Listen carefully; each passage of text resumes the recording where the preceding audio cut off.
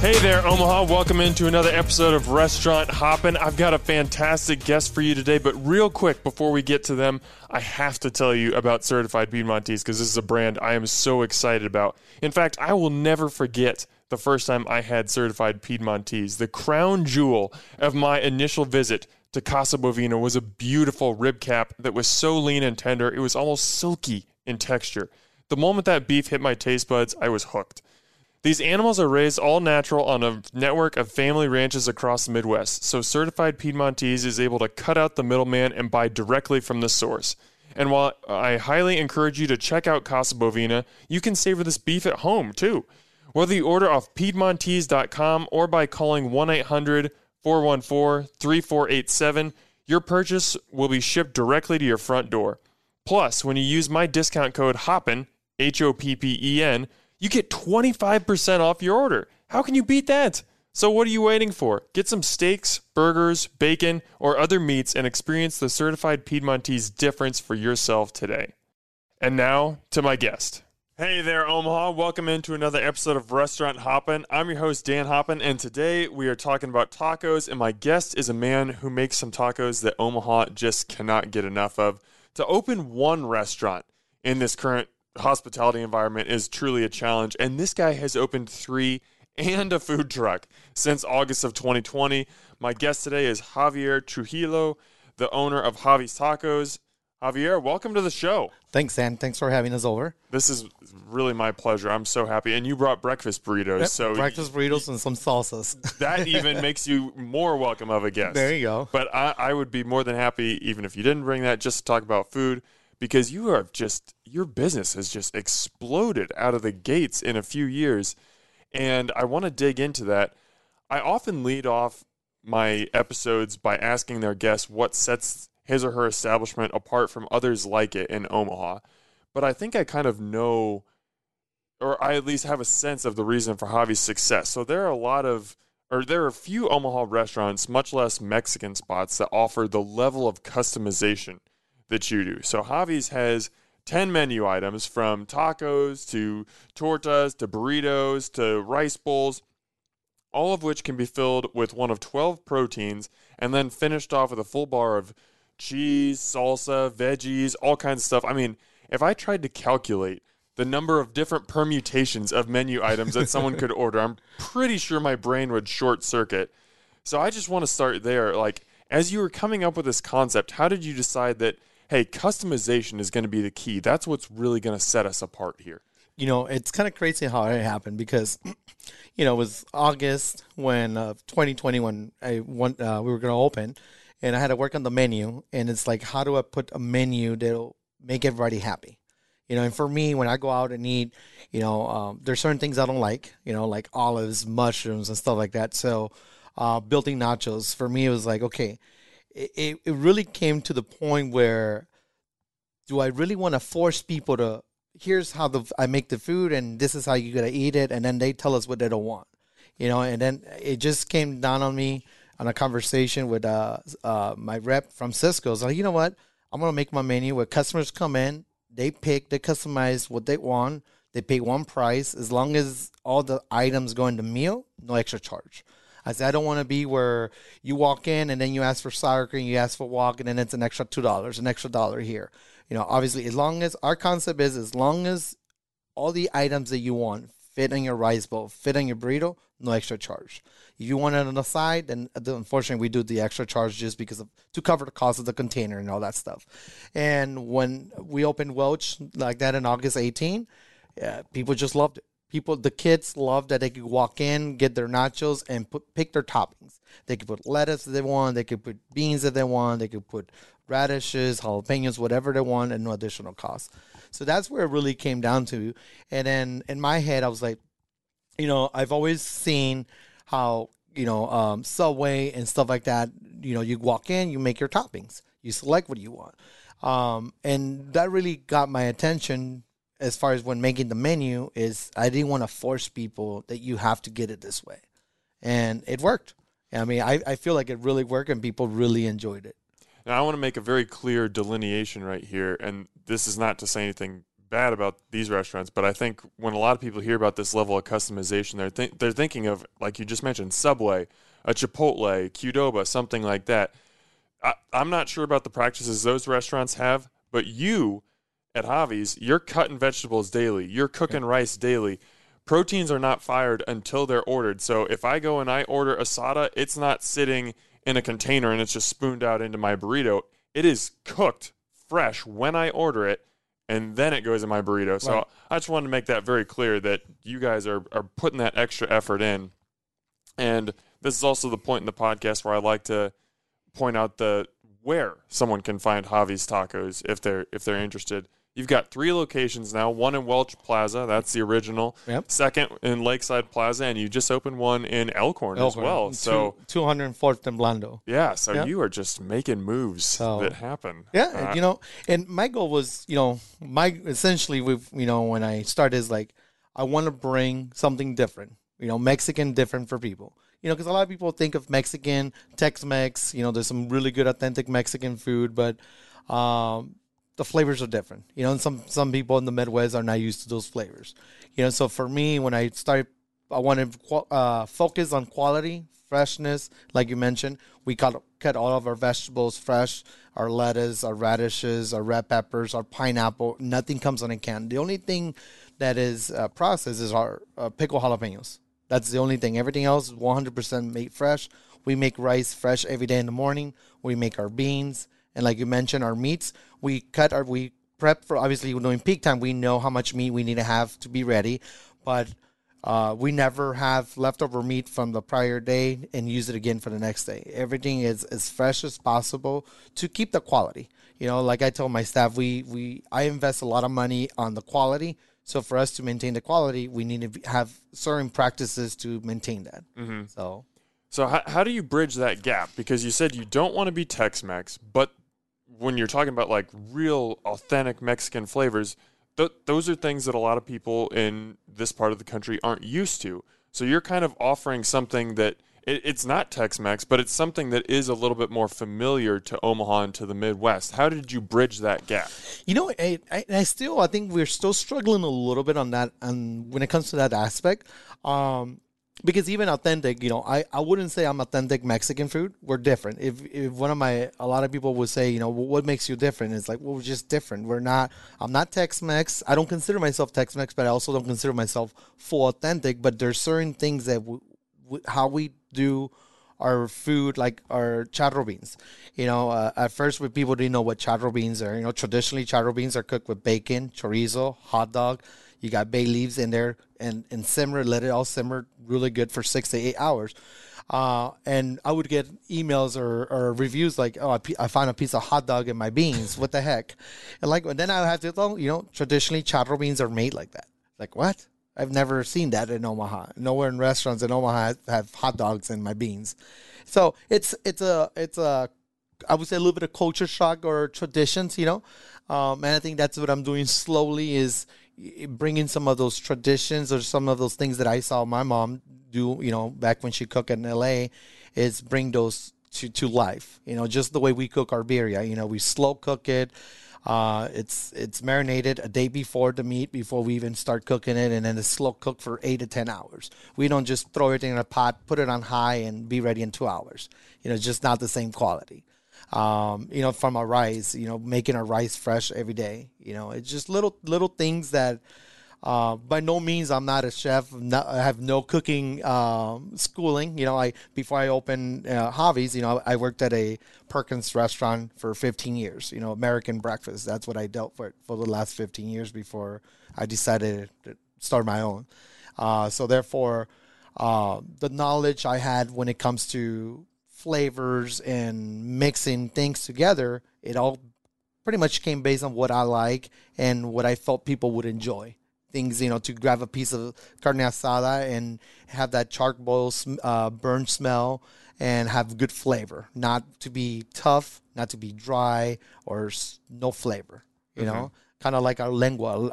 I compare our lengua to literally probably the best prime rib you've ever had. Super tender, buttery, and just rich in flavor, and I think we'd accomplish that. Your lengua is fantastic. Is that- And I think that's an example of exactly what you're talking about. Like, for those who don't know, lengua is cow tongue. Mm-hmm. And it's becoming more popular in Omaha. I'm starting to see it at more and more restaurants. But I think that's something most Omaha diners would be like, no, I do not want cow tongue. That sounds gross. And the first time they come into Javi's, they're probably going to get steak or they're going to get carnitas. They're going to get something that's Chicken, familiar. yep. Yeah. Yep. But maybe they come in a couple times and they say, you know what, this is really good. Now I'm going to branch out and I'm going to try something a little bit more traditional because I trust Javi's now. I think that you can kind of build that baseline and then kind of challenge people to expand their taste buds a little bit more, if that makes sense. Absolutely. And we've seen that with the birria taco platter. You know, I compare it to think of a French dip on a taco version. You get your taco, tons of cheese, tons of shredded beef, and you dip in the broth and eat that. And when people have it, it's like, wow, I never expected that to be those flavors be there. And then that broth, the juice, people call it, that juice, you could literally drink it. I said, well, that's what you're supposed to. I said, once you're done with your taco, you just chug that down and enjoy it. And yeah, we have so many people that would have never ordered it, never would have tried it, just because, you know, the name or the look gets sometimes, people get discouraged, I would say. They don't, it's not their comfort, you know, it's not something they would normally try. Yeah, but people that have tried our lengua, they have said, wow, this is so good. Okay, I want to go back to those birria tacos because I think that's something that has allowed you to have this success right out of the gate. Is you've had a couple menu items that have just really popped. Yep. And they've exploded on social media and people are like, I have to go in and try that thing. And I think the birria tacos are one of those. So if somebody's listening to this and they're like, I've never had birria tacos or I've never had Javi's birria tacos, break down this menu item for me and why do people go crazy for it? So to begin, it's, you know, the meat, the way we cook the birria, super slow cook, you know, anywhere between 8 to 10 hours. We marinate the meat a day before, so it's in the cooler, marinating with all the sauce, the paste that we make for it, and then slow cook it. More than that, and we add enough guajillo so that we get that grease that we dip the tortilla in it, and it gives it a nice red color. You drop it in the grill, and the key is we use 2 tortillas, and then we put Chihuahua cheese, you know, so where a lot of other places do probably mozzarella, Monterey Jack, you know, cheese that is not expensive. You know, Chihuahua cheese is, you know, is very milky, creamy cheese, and so therefore it costs more money. So then you drop that cheese on top of your tortilla, almost like you're making a quesadilla, and then just fill it up nicely on one half with the shredded beef, and then once the tortilla is nice and crispy, then you fold it, and because that way every bite you have a nice crunch. Trust me, I talk to all my staff all the time. I say, like, God, that birria taco is not crunchy enough. You don't fold it until the tortilla is nice and crunchy. Once you start seeing the tortilla flop a little bit from the sides, then that's your sign that now flip it. Because it adds to the experience. Everything that I try to focus is the experience we want to give our guests. From the moment you walk on to Javi's or you're leaving, hey, thanks, have a good day. Just the acknowledgement. I always tell my staff, acknowledge the guests walking in, acknowledge the guests, and thank them that they came and visit us.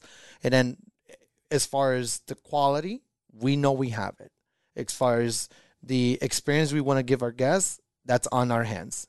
You know, every employee, I tell them, it's in your hands to give them the experience that we want them to have. What is that experience? Is to have the first bite to be like, wow, this is good. And I enjoy when I'm working in the restaurants and I'm, you know, helping you on the line and I see a customer taking a bite, even of a hard shell taco platter, their first bite, and they're like, look at their spouse or look at and they're like, this is good. Uh-huh. You know, you can see it in their face, you can see it in their expressions, like they were not expecting that. You know, and that for me it's the one thing I'm looking in my journey as I built this company is create and give people that experience that it's different. You know, and I think from day one, I want to be different. I don't want to be Chipotle. I don't want to be Qdoba. I want to be different and better. How can we do everything that all these other companies have done, but how can we be different, but at the same time be better and create an experience, you know? I think you're achieving those goals. And that very scene that you just described, that happened with my wife and I. When she got the birria tacos, I mean, we've had birria tacos. We know that they're excellent. But when she took a bite and I could just like see the cheese just like erupt forth from that taco and her eyes just lit up, I was like, yep, she's in a happy place right now. And then, of course, I had to steal several bites because I was very, very jealous. But I think another thing that I really want to get into, and I think is super important, and this kind of plays into, you know, your upbringing coming from Mexico and then LA, like you said, watching your mom cook, is you have a true love for tortillas, my friend. At least from what I can tell, doing my research and on social media, like every Javi's corn tortilla is handmade, and there is an art to how it's cooked, from how much oil goes on the griddle before the no oil on the griddle, no grill, no. And then it's cooked for like a very specific amount of time. What makes tortillas special to you, and when you think about your tortillas specifically, like what stands out about them? So it's funny because I just had this conversation with my mom probably 2-3 weeks ago. We were talking about it. Traditionally, you know, in Mexico, when they make tortillas, just the corn, they grind it and then they work it on the rock and all that. A little bit of water, a little bit of salt, and then they make their dough. Me wanted to be different, right? My mom was down here when we opened our third store, and she saw the recipe of how I make our Javi's tortillas. And she's like, why do you add pepper? Why do you add garlic? Why do you add ginger? I add a little bit so that when you grab that tortilla, there's flavor on that first bite. And she's like, well, the flavor should be on your meat. I was like, yeah, but there's people that love a tortilla that is textured right and it has a flavor. Like me, I love to eat just black beans with cheese and sour cream. And if I'll grab a tortilla, I just want to grab that tortilla and take a bite, but I don't want it to be bland. I shouldn't have to mix the tortilla on the beans and everything else to have flavor. So when I created that recipe, it was just taste buds in my head and knowing what I wanted to capture, right? It's like you mentioned, we don't put no oil on the grill to make the tortilla because it's a fresh dough. You know, drop it. Let it cook in 3 minutes on one side. Once the tortilla starts creating that air bubble that lets you know the bottom is cooked and it starts to air bubble, then you flip the other side for another 2 minutes. So essentially it takes a good 5 minutes to make a perfect Javi's tortilla, but then you get it nice and not crunchy, but just nice and a nice texture where you fold the tortilla, and no matter what meat you get, it should not break the tortilla. And that's what I told my staff when customers in the past have said, well, my tortilla fell apart. I'm like, yeah, unfortunately, they didn't cook it long enough. You know, it's like a pizza dough. You know, if you pull it out the oven too soon, it's doughy, right? And then your pizza doesn't get nice and firm. It's just block. So same thing with tortilla. Everything has a formula why it's done a certain way. And I tell them, if you do it the right way, the customers will have a great experience. And those flavors will come together. So, and I feel like, you know, that has given us a little bit of success. A couple weeks ago, I was just experimenting because I want to have different color tortillas. You know, I would like to add some red to it, some blue, some green, some different color tortillas, depending on the month and stuff like that. And say, hey, come try our red Javi's tortillas. You know, and I don't want to add just food color, you know, so I've been messing with different products, food to add color to it. And I haven't mastered that yet, so I haven't introduced it yet, but it'll be nice. I think it'll be fun to come in and get, you know, different flavors, spinach tortilla, you know, or beets. That's another one that was playing with, you know, and people that are looking for healthy, you know, stuff like that. And it'll be, once again, we go back to the experience, you know, that they'll be different. So, and I don't want to just be one of those people that just, you know, yeah, I could get red tortillas from Cisco, but that doesn't add nothing to the experience. I mean, me just dropping into the grill, heating it up, it's not what I want, you know, so. There's a taco truck in Omaha, Mexitli. I absolutely love. I want to give a shout out to them. They have the red tortillas, and he does it with beets. And the first time people hear that, they're like, beet tortilla, but it doesn't affect the flavor all that much, but it just adds that visual pop that just makes you like, you have to take a bite of that because you have to know what it is and what it tastes like. So I love that you're thinking ahead. He has great, phenomenal food because me and my daughter have gone down there a couple of times. You know, we like to support local and eat his tortillas, his canasta tacos too. You know, he's more on the true traditional Mexican cooking, something that I probably wouldn't ever be able to compete just because, being was born in Mexico, raised in LA since I was 4. I never got to experience the culture. I mean, me and my wife have joked about it. It's like, God, I would love I just go to Mexico for a year and just learn from every little different towns, the upbringings and the different flavors. I mean, I think that would be phenomenal to be able to do that. Mm-hmm. You come back with so many great ideas. Kind of like Rivera's, Rivera's, he had phenomenal food, and every time he would go to Mexico, he would come back with some great ideas. So. R.I.P. Rivera's, a truly great restaurant. Absolutely, that closed recently, but best of luck to him in retirement. I think he'll come back. I hope so. Yeah, I'll be his number one supporter. I think he would. I'll be right there behind you. So, did you get Mom to try your version of the tortilla? Oh, yeah. What did she think?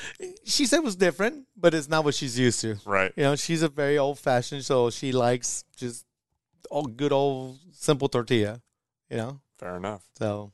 The next menu item that I think got you guys a lot of attention that I want to get into is the quesadilla pizza. Yeah.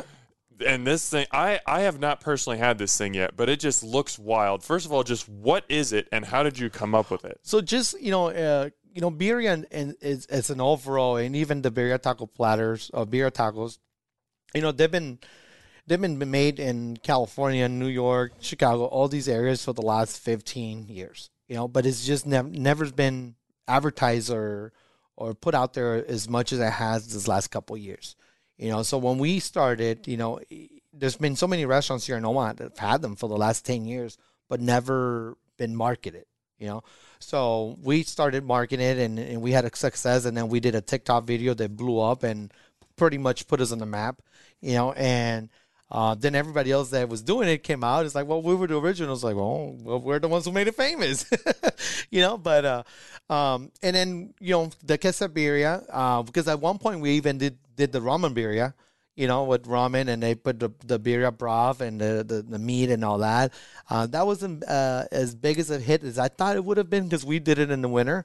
But it's one of those things that consistency. I told the staff, if we're not consistent promoting, doing something, then we're not going to make it be a success. But then we went ahead and said, let's try the quesadilla. And I saw how other restaurants were doing it. So I said, let's give it a try. We already used a 14-inch tortilla raw for our burritos. So I was like, what else perfect tortilla than the one we already have? Because it's raw, we're cooking it fresh, we can manage the crispness on it, and that's what we did. And that tortilla that we use, it really enhances a lot of flavors because it captures all the juices and everything. And so, same thing as we do with the birria taco. You dip a little bit of the grease, drop it, put your cheese, drop the other tortillas, same thing. Cheese on both sides of the tortillas, where some places they only do cheese on one side. And then fill it up with nice and meat. I mean, you got probably good, I would say 12 ounces, that almost a pound of meat all spread on the family one, and get it nice and crispy. Cut it up in 8 pieces. Put some sour cream, some queso fresco, some onion cilantro, some radishes in the corner, and then your 2 dipping sauce. I've had families say that a family of 6 that feeds them. For $25, 6 people eat and they're full. Because you think of all that cheese, all that meat. I mean, it's definitely a good deal. Right. Yeah. And it's just one of those things visually. I mean, you see it and your taste buds, your salivary glands activate. Yes. Even just hearing about it and thinking about it, talking about it right now, I'm just like, damn, that sounds really good. Oh, yes. One more menu item, that's your burritos. And I think what makes them stand out, not only are they quality, we've talked about the tortilla, we've talked about the quality of the meat and the vegetables and everything, but the size. I mean, these things are consistently, I would say, at least 1.5 pounds, maybe 2 pounds. It became a popular thing, especially when you first opened. People would take the picture of it next to their forearm. Yep, or babies. Or babies for comparison. Or they'd take a picture of it seat belted into their passenger seat and it fit somehow. Right. I mean, I know you could make them smaller. Yeah. Because a lot of other places do, and that would probably help you on food costs. So how did you make the decision we're going to go for it. When people order a burrito, they're getting a capital B burrito at Javi's. So the funny thing on that is not us. That's on the customer making it that big. So our base is 4 ounces of rice, 4 ounces of beans, 4 ounces of meat. And then you manage everything else, your toppings. So and that's where the massiveness, I think, is adults become kids. When they are in front of the coal bar, everything, yeah. Lettuce, onions, radishes, jalapenos. Oh, what is that? Pico de gallo. Pineapple. Pineapple. I'll put some pineapples. Like, okay. I mean, I've seen some crazy things. I'm like, you sure want pineapples? Like, oh yeah. And then they're like, is it fresh? I'm like, yeah, it's fresh. I put some pineapple. Or coleslaw, because we have a cilantro lime coleslaw that's phenomenal that we make in house. I've seen people put it on their breakfast burritos, and I'm like, God, eggs, hash browns, chorizo, coleslaw. It's like, buddy, I hope you don't get sick. It's like, oh, I love it like this. So then one day I made me one, and I put the same toppings that this customer does. That he comes twice a week at Welch, and I was just blown away. I was like, wow, now I know why he puts it on. It just, something with the coleslaw, the liminess on it, it just gave it a good blend. But yeah, so it's on the customer. I literally feel like customers become kids in front of a coal bar that in their head is candy.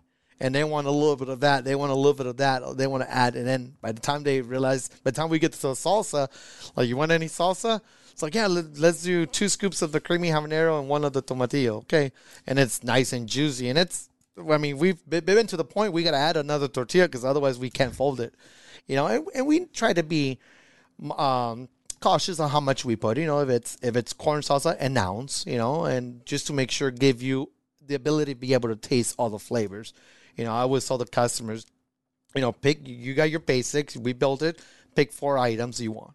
4 items, and I guarantee you're going to enjoy that burrito. If you put too much, you're going to lose all the taste, you know? Yeah, everything just starts to kind of fight against each other, and it all gets lost. Yeah, and one of my things, you know, was the radishes. You know, that's one thing that a lot of our customers have known me, is that I put radishes on everything. And even customers that are like, nah, skip the radishes, like, just try it once. Try it once. If you don't like it, come back. I'll remake it with no radishes. And now they're believers on the radishes. So what is it about the radish? It's that crunchiness. It's if you put it on a taco or even on a burrito, you don't expect it. So you go into it, you bite into it, and you get that little crunch. And, you know, radishes, depending on the season, they can have a small little kick to it. Not much flavor on it, but that little kick to it. But it just goes well. And like I said, that little crunch. And it's like, it just wasn't, it was something unexpected. And it just, I don't know, it just gives it all, the whole experience. So I am really, really fascinated to get into your background here, because I think it's going to be really interesting. But before we do that, I want to give a quick shout out to one of my awesome sponsors, and that is Lone Tree Foods. How, dear listener, would you like to order the same ingredients that chefs are using at your favorite restaurants? That's exactly what Lone Tree Foods allows you to do. Nebraska's local food distributor is where many restaurants get their produce, meats, mushrooms, oils, and more. It connects small farms and food producers to restaurants, stores, schools, and you. That's right, all these awesome ingredients are available to you. I had never used microgreens in any of my cooking before encountering Lone Tree Foods, but now my wife and I have been incorporating this spicy mix of greens from Robinette Farms, and it just takes a pop of flavor, brings things right to the next level.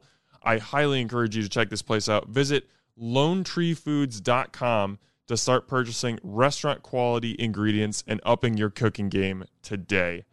And now, back to my guest. Yeah. So let's get into your background a little bit, because before opening Javi's, you had about 2 decades in the restaurant industry, like you said, working at Perkins and doing some stuff beforehand. How did you get into cooking originally? It all started at when I was a senior in high school. Well, I guess if we go back, you know, my family was very poor when they came to the United States. My mom worked in the farms and migrated through the Farm Act in California. My dad at that point had started a small appliances business. But I remember all through our childhood, all through middle school, you know, we were poor. You know, we had to watch what we bought and stuff we ate. We were limited. My mom used to, at a Catholic church that we were members of, my mom would set up a little food stand on Saturdays and Sundays. And I was the only one of 6 siblings that would help her in the mornings. We'll wake up at 4 in the morning. She would make pozole. She would make menudo. She would make birria, tamales, and stuff like that. And we would take it on a car and then just park and make a nice little table out there in the church. And we would sell food Saturdays and Sundays. And another way for us to get income. So I think the passion of the food and cooking, and she says throughout the years when I was a kid that I was always the one nosy in the kitchen, want to help her, cut vegetables or wash dishes or why are you adding this? Just asking a lot of cooking questions. And then when I was a senior, I started working for Subway. I worked for Subway for a year and a half. And then I worked at a hometown buffet in California, and got to see a lot of cooking. And I think deep inside, it got my attention. You don't get bored. There's always something to do in the restaurant industry, so we like that. And then somehow through college and everything wasn't working out for me in LA and decided to move to the Midwest. I have an uncle in Storm Lake. And when moved over there and worked at Tyson for a little bit, I was like, factory job is not for me.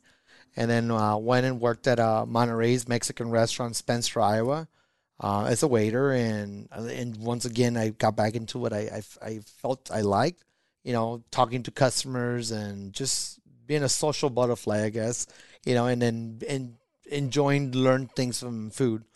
And then after that, that's when I met Perkins, the franchisees of Perkins, that he opened his first Perkins in 2007. And then from then, 15 years I was with them. I have opened quite a few Perkins, and I was at some point I got to be a regional manager and, quality, service, cleanliness, and all that stuff. Understand the numbers, a lot of people have the gift of having the funds and the money to open a business, where I didn't have the money or the funds or anything, but I had the knowledge. I understand the cost of paper supply, food, why, certain numbers got to be in certain places to be able to be profitable. So when I decided, move on from Perkins and start my own thing, it's like COVID was like the perfect storm. I said, if I can't make it during COVID, then I'm never going to make it in a normal life situation. And luckily, till today, I would say that COVID was a blessing because it worked out. People were, tired of being home, needed some good food, and I was able to provide that, and speed, quality, we had it. And right now, as our business has grown and as online has grown so much, is the one thing right now that we're trying to figure out is how do we improve on our speed, because online orders is what kills us. We for every customer who walks in, we probably get 15 online orders, and that's in the industry. That's where our struggle is, because we don't all have the luxury of having 2 kitchens, one to focus online and one to focus in dining. So, yeah, and that's where the passion of cooking, I guess, has brought me along. I want to back up a little bit. You're at Perkins for 15 years, and like you said, you're opening Perkins. You became a regional manager. I mean, it sounds like you were moving up, and in the company, you had a pretty high position. To leave that to open your own place, I mean, that takes some serious guts. At what point in your mind did the idea of Javi's Tacos arrive? And, how did you ultimately come to the decision that I got to try this? I got to make this happen? It was my parents. My parents pushed me. My parents for years have said, when are you going to do something on your own? It's like, in my head, I've always wanted to, if God gave me the opportunity to open a nice, high-end Mexican restaurant, that's probably where I would have gone. But obviously, for something like that, it's $2, $3, $4 million that I didn't have it in my pocket, and I know I didn't have a bank that would give me that kind of money during COVID. So my parents were the number one influences pushing me to, when are you going to do something on your own? Obviously, you know how to run a business. You know what you're doing. Why don't you give it a try? So instead of working for somebody else, why don't you work for yourself and, do what you want? So, COVID had happened, things had got kind of a little bit stressed at Perkins, and I wanted to give it a try. And I had talked to 5 different banks here in Omaha, and they all was like, no, it's too high risk right now during COVID. Because I started talking to banks in March of 2020. So Right at the beginning. right Yep. at the beginning. And, and I didn't think it was going to happen. And then it just dawned on me. I was like, you know what? I'm going to call the bank that I've been banking for the last 12, 13 years, Spencer, Iowa, Norwest Bank. And I called Joe Conover, the president. It's like, hey, I have this crazy idea, and this is what I would like to do. And I want to see if you guys are willing to help me. He's like, yeah, send me all your stuff, send me your business plan, send me your projections, and let me take a look at it. It's like, okay. 2 weeks later, he calls me. He says, yeah, we'll make it work. I was like, huh? Wow. He's like, yeah, we'll make it work for you. So this was in May when I had given him all the stuff. And then obviously I wanted to be, not only grateful for all the opportunity that Perkins had provided me, I wanted to give him enough notice. And I think I gave him either 30 or 45-day notice because July 4th was my last day.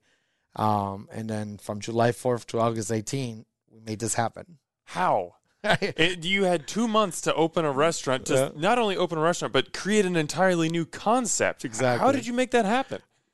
It was crazy. And in the whole process, I went to Huntsville, Alabama to pick up my equipment because obviously funds were very tight and I couldn't afford the $12,000 shipping freight fee. So I told my wife, I was like, we're going to Alabama to pick up some equipment. It's like, what? It's like, yeah, we'll save some money. So, and then in the whole trip, I'm writing recipes or what I think I want. Because even though probably the week of before we opened, I didn't have recipes. I didn't know what the heck we were gonna do. I have a clipboard of burrito bags and wax papers where as I made stuff, I tried it. If I liked it, okay, I'm gonna write this down, and I have all my original recipes that I think one day I'll tell a story. So I got a stack of things as I'm making, I'm writing them down and. Okay, I don't like this, so I put X, and then I would start a new recipe. And a week before, when I met with Cisco to put my first order for food, he's like, "So what kind of items do you want?" I was like, "Well, it's gonna be Mexican, so I need black beans, I need pinto beans." He's like, "Well, what kind of pinto beans?" I'm like, well, "What do you mean, what kind of pinto beans? Pinto beans are pinto beans for us Hispanic." It's like, "Oh, but there's this kind, there's premium."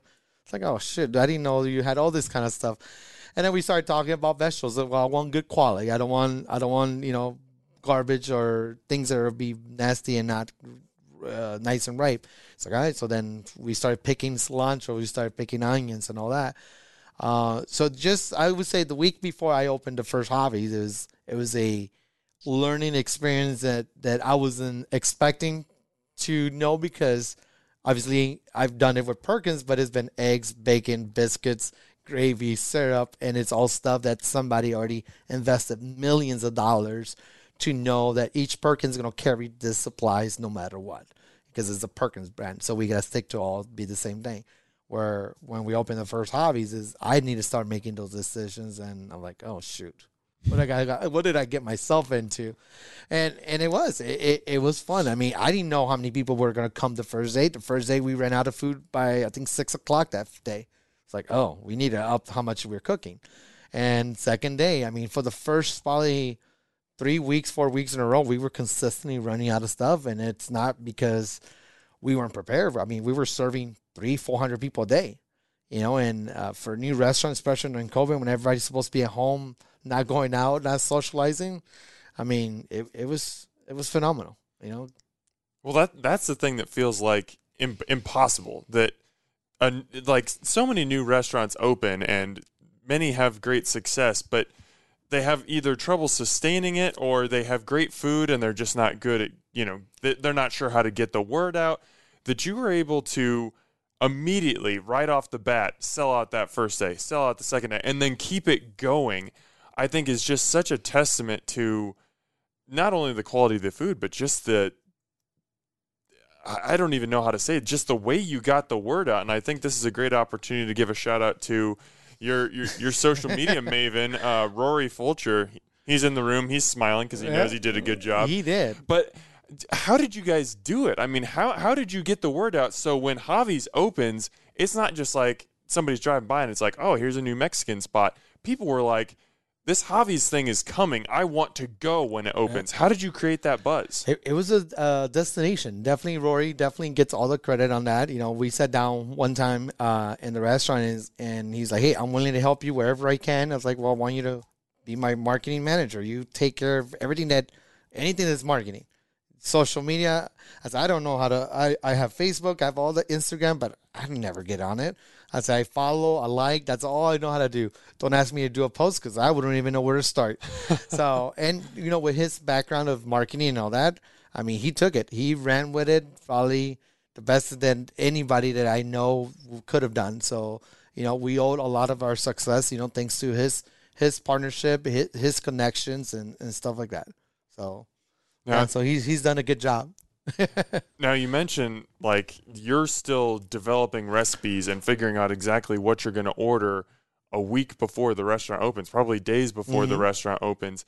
How much in those first couple of months were there adjustments where it's like, okay, the asada's good, but, you know, maybe it could use, you know, just a little bit of this, or, I don't really like that cut of onion. I'm going to adjust my next order. Like, what were those first couple months like in terms of just adjusting the food to fit exactly what you wanted to sell? It was crazy because that was exactly what one of my employees was saying. Like, you're changing the recipe every other day. I was like, well, we need to get it right, you know. And the funny thing is that some of my cooks, you know, came with experience. You know, my Hispanic cooks have worked at different Mexican restaurants, so therefore they come with experience. They know how to cook Mexican food.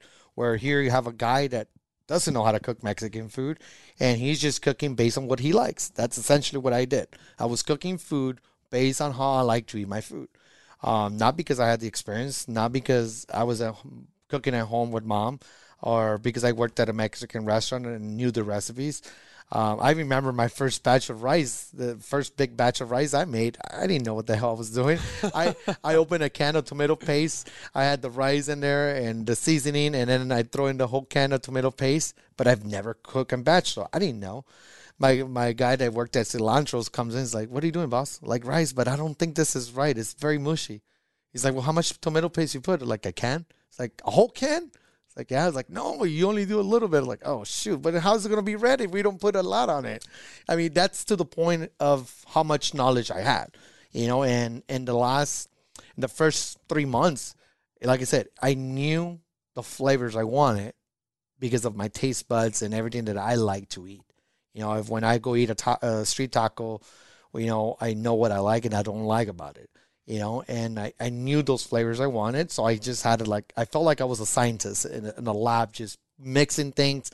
Okay, I like this. Okay, I don't like this. Let's go with this one. You know, and for probably the good first 8 months, we were adjusting recipes, and everybody knew that I was really focused on quality and making sure it was the best flavor ever. And they knew it because I would make a recipe of marinade for the asada. We would let it marinate for a day because all of our meats are marinated for 1 day before we even cook it. If it's not marinated, let's say we ran out of steak today, I won't serve it. Well, I'll rather say we're out of steak, even though I have 60 pounds in the cooler marinated, I won't bring it out because it needs to marinate with all the flavors that we do, the beer and everything that we put in it, so that it really gets a good flavor when we drop it on the chalk roller. And we were cutting piece of meat, and I would give it to the staff. What do you guys think? A little bit more salt? A little bit more juice. What do you guys think? And that's how we finally built a really good recipe. They went well for the steak, went well for the chicken, and another one for the al pastor. Even my al pastor, I'm still not 100% happy with the al pastor. I promise that in the next 6 months, I probably will have some of the best al pastor in Omaha. You know, because I still think my al pastor lacks flavor. You know, and I'll own that comment because it's not. For me, it's not a piece of a taco that you grab and the al pastor stands out. You know, al pastor for me, I feel like it needs to, with the natural pineapple and all that, it just should, the flavor should be there. And I don't think I'm quite there. So still messing with the achote and everything else to give that flavor on the al pastor meat. All the other meats, I'm very happy. I think, and this has come up several times in the conversation already, but something that just was so clearly displayed in that last answer is such a reason why you've been so successful, and that's your humility. Right off the bat in this conversation, you were like, this is not authentic Mexican food. You just said in that last answer, I'm not a trained cook. Like, I had to learn this stuff. You just said, my al pastor, not where I want it to be right now. You're not coming on here and being like, my al pastor is the best. I love it. You want it to get there, and you're going to work hard to get it there. Right. But you're not going to just make statements. You're humble. Oh. And you're willing to admit that I still have work to do. I'm going to put in the work to make myself better, but I'm not where I want to be yet. How important is humility to have as a restaurant owner? Oh, a lot, I believe. I mean, I believe, like I've told Rory, no matter how big we get, we got to not forget where we come from. Like I say, I remember those days where we grew up poor and our breakfast was a tortilla and salt, or our breakfast was sharing a bowl of cereal with my siblings. So no matter, money should never change us, or how popular we get. For me is, if I'm in the store and my staff needs help, jump in and help them.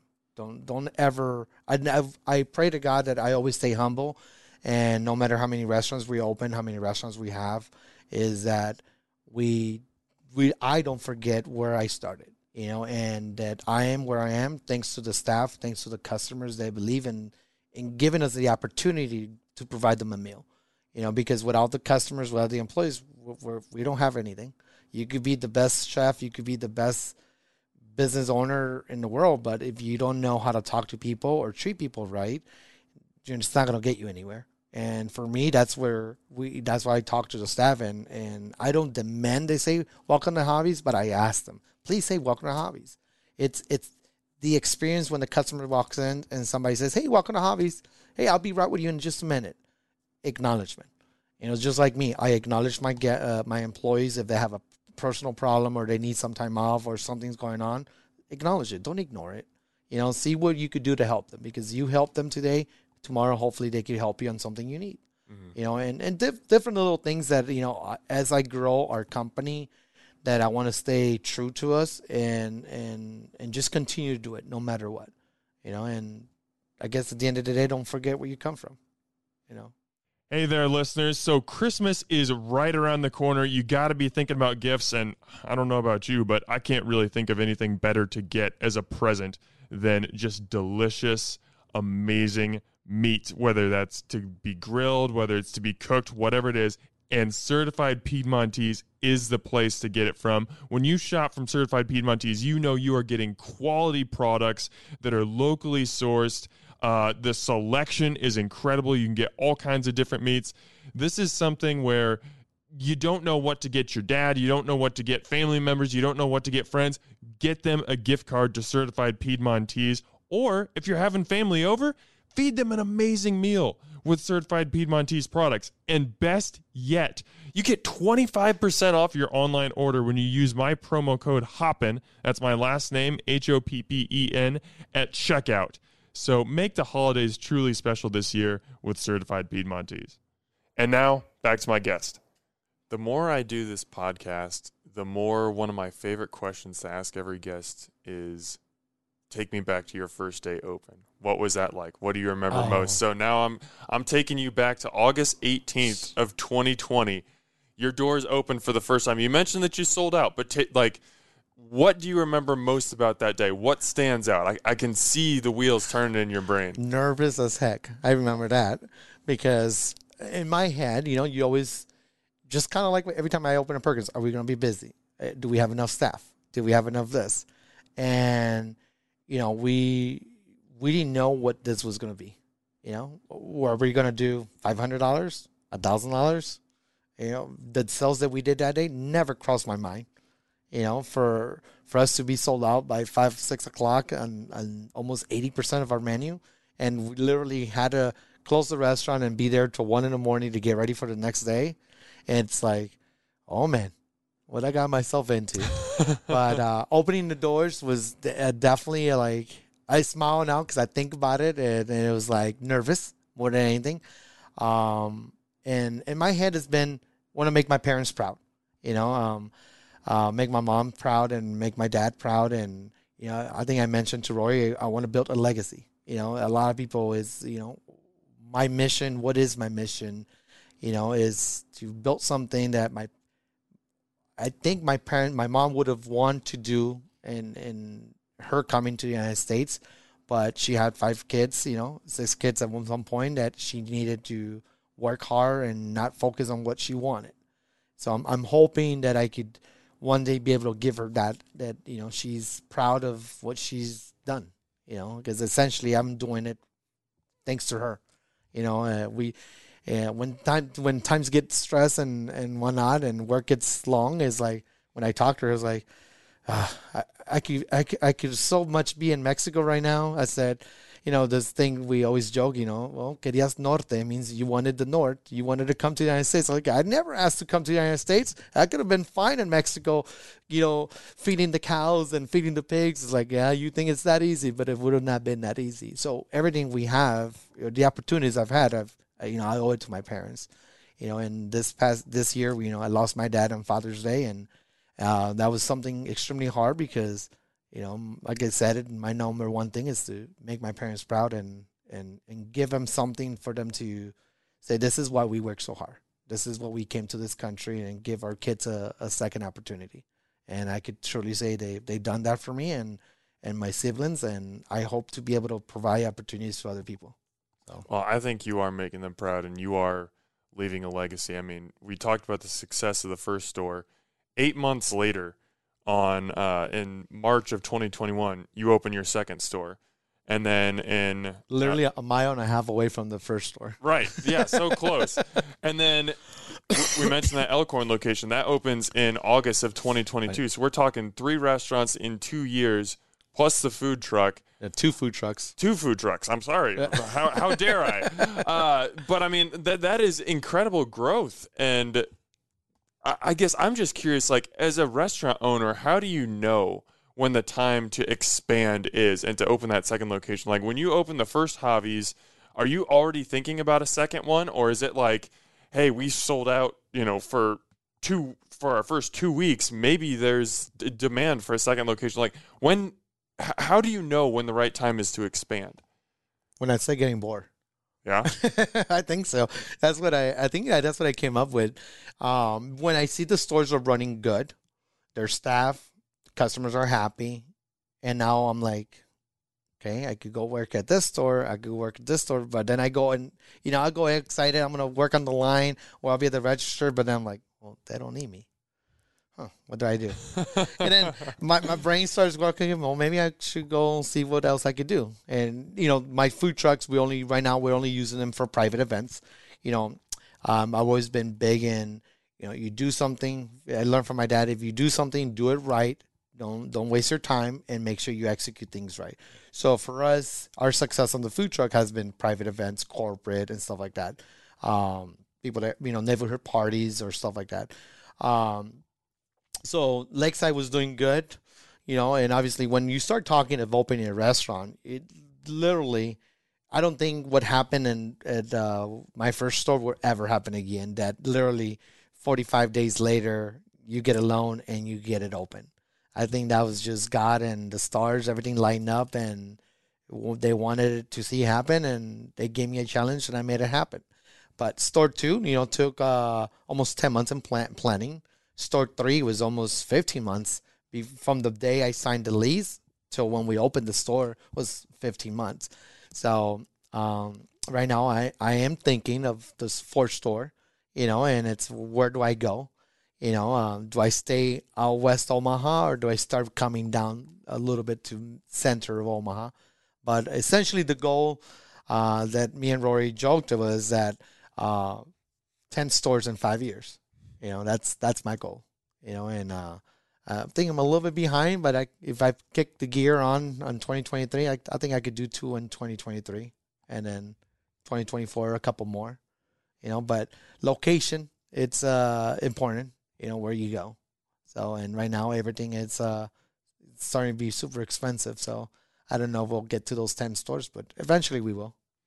What's the thought behind being so aggressive? What makes you put that number on yourself, 10 stores in 5 years? I come with that aggressiveness from my experience in the food industry with Perkins, Village Inn, McDonald's. Think of scooters. How many scooters is there within a 5-mile radius? How many Starbucks? Too many to count, yeah. You know what I mean? So for me is, you maximize its branding. And one thing that I tell Rory, if you can help me, it's for us to focus in the brand. We put that brand out where people you drive by it, you see it. You drive by it, you see it. You turn, you see it. It's a billboard. It's in the branding. We know we have the quality. We know we could provide the service. So if we brand our brand well, we put 10 different locations in Omaha, then you have something, you a good foundation, kind of like Pepper Jacks. I mean, look at Pepper Jacks. Started in Omaha, and they're kept picking up the gear. They're putting more Pepper Jacks within 2.5-mile radius now. Mm-hmm. So for me, I've had that mentality since I decided I wanted to open the first ones. I don't want to just open one store. I don't want to just have two restaurants, and that's all I focus on. Because I don't want to ever feel that I'm stuck. So in this industry, the food industry is one of the hardest to really make profit, just because the cost of goods go up and down without you having any control. And I can't turn around and say, well, hey, I pay an extra $3 for steak this week, so I'm going to raise the prices of my burritos an extra $1. So not being able to do that, it's hard to manage what you make. The average restaurant could make anywhere from 5% to 15% profit if it's managed properly. Or you could lose, the same amount if it's not managed properly, so the idea of getting to 10 stores is we have proven that customers have enjoyed our food. We have proven that we could do better in our service, and we know that we need to improve on our speed. And if we get those three things combined, I think that Javi's Tacos brand in general in Omaha will be a destination where people know they go get good food at a good time and good service, I think what you mentioned right there is the key, and that's consistency. Because I've seen a lot of really good restaurants have a fantastic original location, and then they open a second location, and it just doesn't hit the same way. It doesn't last very long. And that's because it's really hard to maintain that consistency between two locations, especially when, the owner is not, you can't be in two places at once. Right. But that's something that chains have mastered, is they have their processes down. They know how to train employees, so whether somebody's getting a meal at Perkins in Iowa, Nebraska, Colorado, wherever it is, they are getting a consistent meal that is going to be very similar to what they would get at other locations. And I think that's something that you've been able to bring from your background into Javi's, is whether somebody's going to Elkhorn or Lakeside, they know they're going to get a very consistent meal. If they order an asada taco at those two locations, you could stack them up next to each other and they're going to look the same. Absolutely. How important do you think that was, bringing in your corporate background, or I don't know if corporate's the right way, but just that background at Perkins and knowing how important those processes are and being able to implement those? I think it was a huge key for the success because, with the experience, like you were saying, knowing that has work. This is a multi-million-dollar company that has standards, systems, procedures for a reason, and it has work. So, and me being as a regional manager, then my job was to enforce those and lecture and tell people why we need this to happen, why we want to grab the cup and pour the coffee for the customer, not just leave the cup and then pour the cup and it splatters all over. And you have control of the cup and you put that cup in front of the customer. And if there's a child on a high chair, you don't put that cup on the right-hand side. You put that on the left-hand side.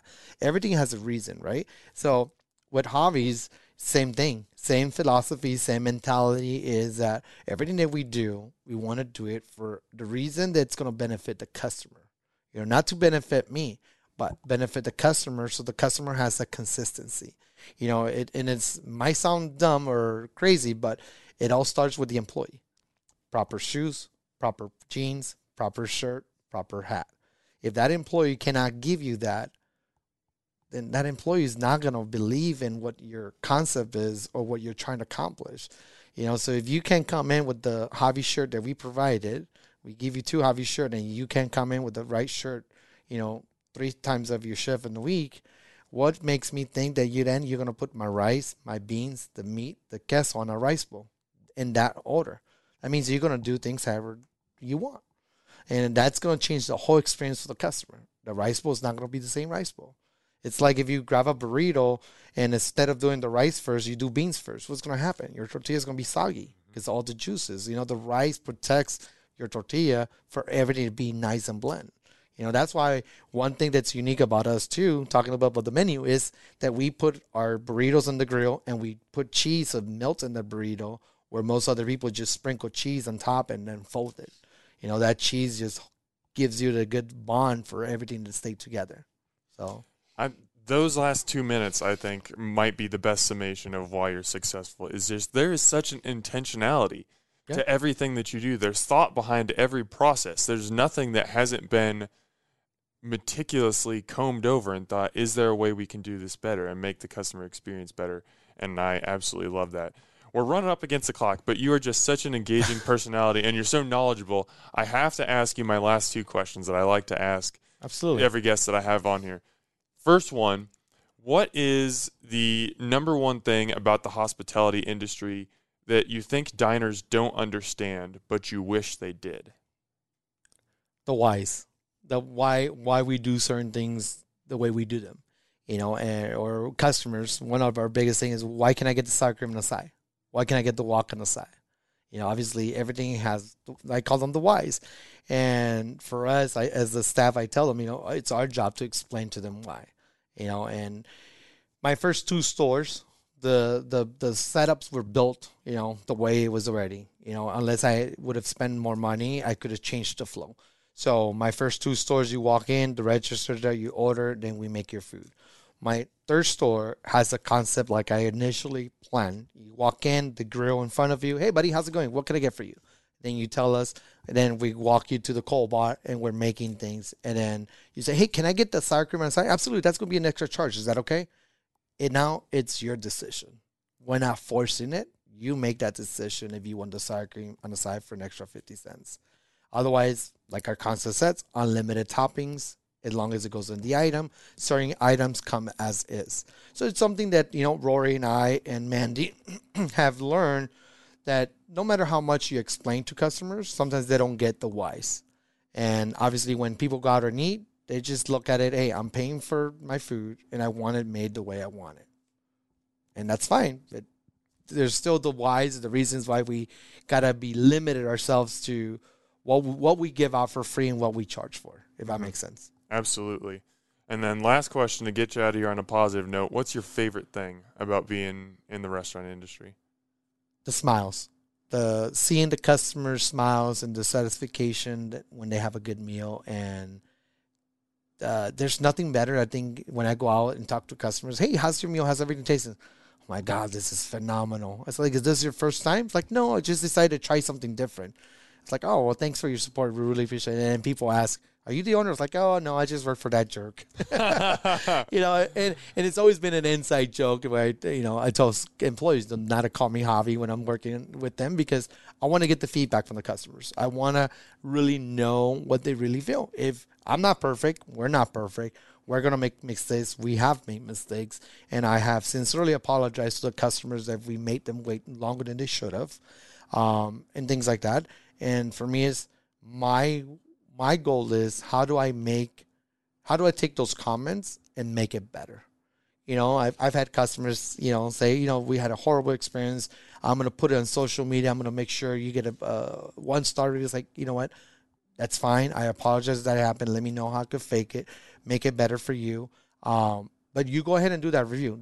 I would never discourage you to do a bad review. If you had a bad experience, tell me how you really feel, and I'm going to use that as a tool for my staff to see how the customer feels and what we need to do better. That's all I could do. It's how can I change what we've done wrong to make it better. We're not going to be perfect, but we can at least try every single day to make it better. And I just at the end of the day is providing that experience. And like I said, I know we have good food, and our food is different.